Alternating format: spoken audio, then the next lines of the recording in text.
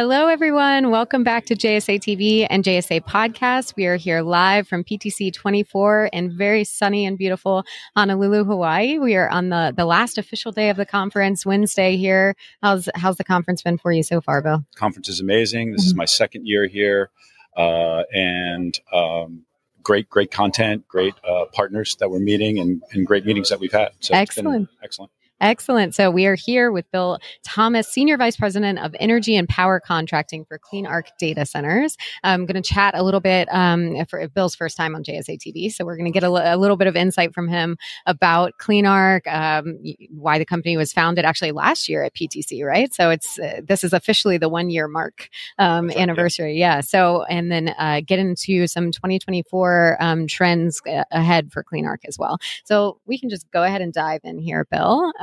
So first of all, we would love for our audience to learn a little bit more about CleanArc before we jump in too deeply. So you all are pretty new on the data center scene. Like we were saying, you launched last year at PTC’23.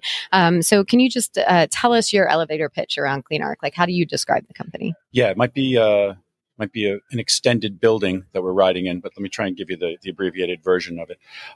CleanArc was founded as a greenfield utility scale developer of data center. And when I say utility scale, our prototype for our buildings is 67.2 megawatts. So a pretty significant dimension for volumes. And we envision having 4 to 6 of these buildings per campus. And so when you kind of get into that and you think about what the energy consumption is associated with that, it's somewhere in the area of like 4.5 terawatt hours annually. So a massive energy footprint. Our ambition is really to develop for the hyperscale community. I mean, that's where this scale is going.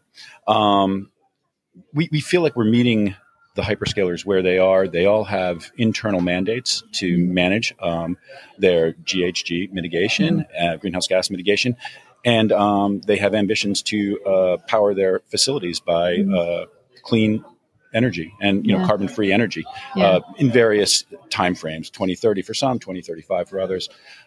And so we're trying to meet them where they are, which is to say we're bundling clean energy solutions along with the digital infrastructure that we're bringing to them.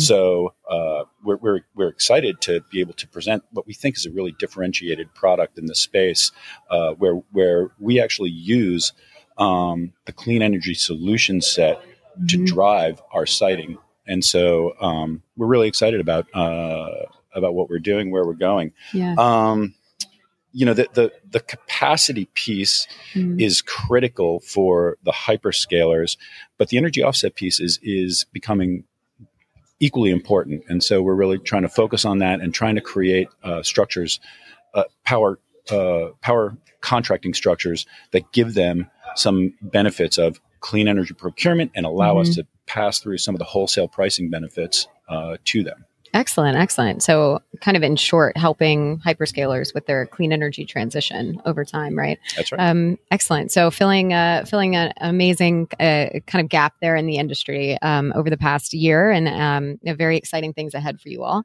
as a new company in the space. So you talked a little bit about some of the challenges that you're solving for hyperscalers. Is there anything else you want to add on that front?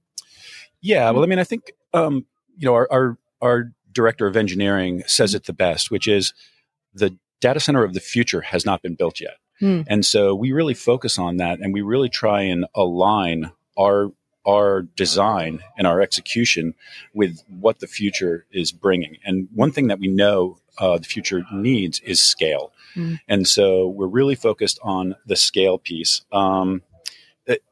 As I mentioned, I mean, we're talking about 67.2 megawatt buildings, maybe 5 to 7 campuses nationwide.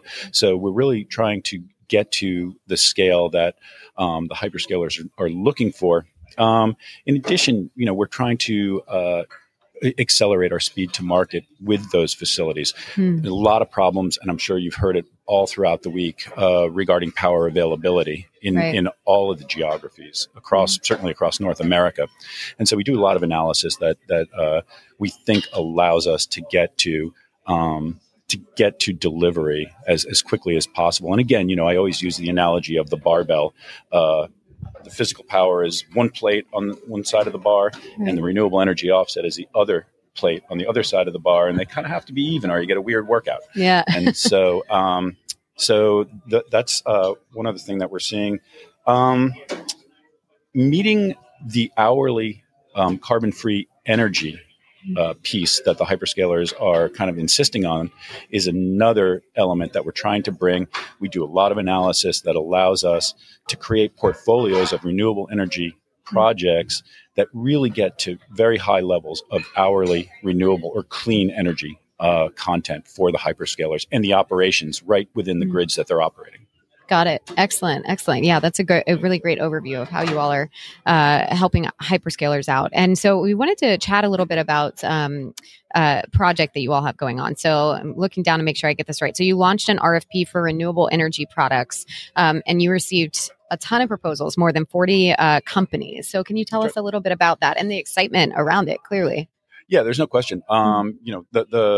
The renewable energy developers, that's the world that I come from. I'm a recovering renewable energy developer. But they're always looking for viable channels to sell their wares. And, in my travels as a renewable energy developer and energy contract originator, it was pretty apparent and quickly became obvious that the ICT space was procuring the 90% of what was being procured in the voluntary renewable energy markets. And even more specifically, it was the hyperscalers that were doing it. So we know that there's a nexus there between what the renewable energy developers need to get their projects moving forward, get contracted and financed, and what the hyperscalers are really demanding. And so as I said, our ambition is to go out and bundle this product and make sure that we have a viable energy solution, clean energy solution for the hyperscalers a priori. And to accomplish that, we ran an RFP this summer.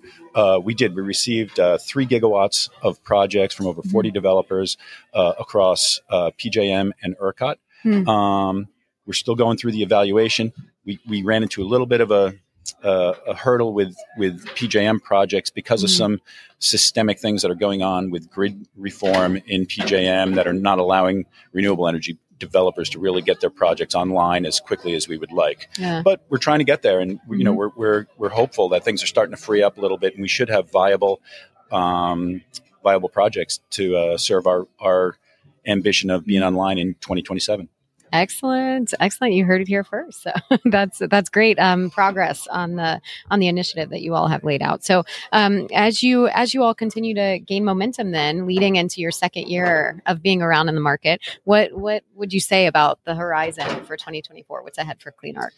Well, we're really excited about 2024. We were hopeful that we would have an announcement that we could share with you live on YouTube TV. Sadly, we're not quite there yet, but we're really close, and we expect to make a pretty significant announcement on our first facility in the coming week or 2 or 4. And we hope that we'll be moving forward with our first project in earnest. We've received some really encouraging news from the utility that we're working with, and we look forward to really advancing that project and also advancing the rest of the portfolio. Excellent. So definitely keep an eye on the space on CleanArc. Go to the CleanArc website, check them out on LinkedIn.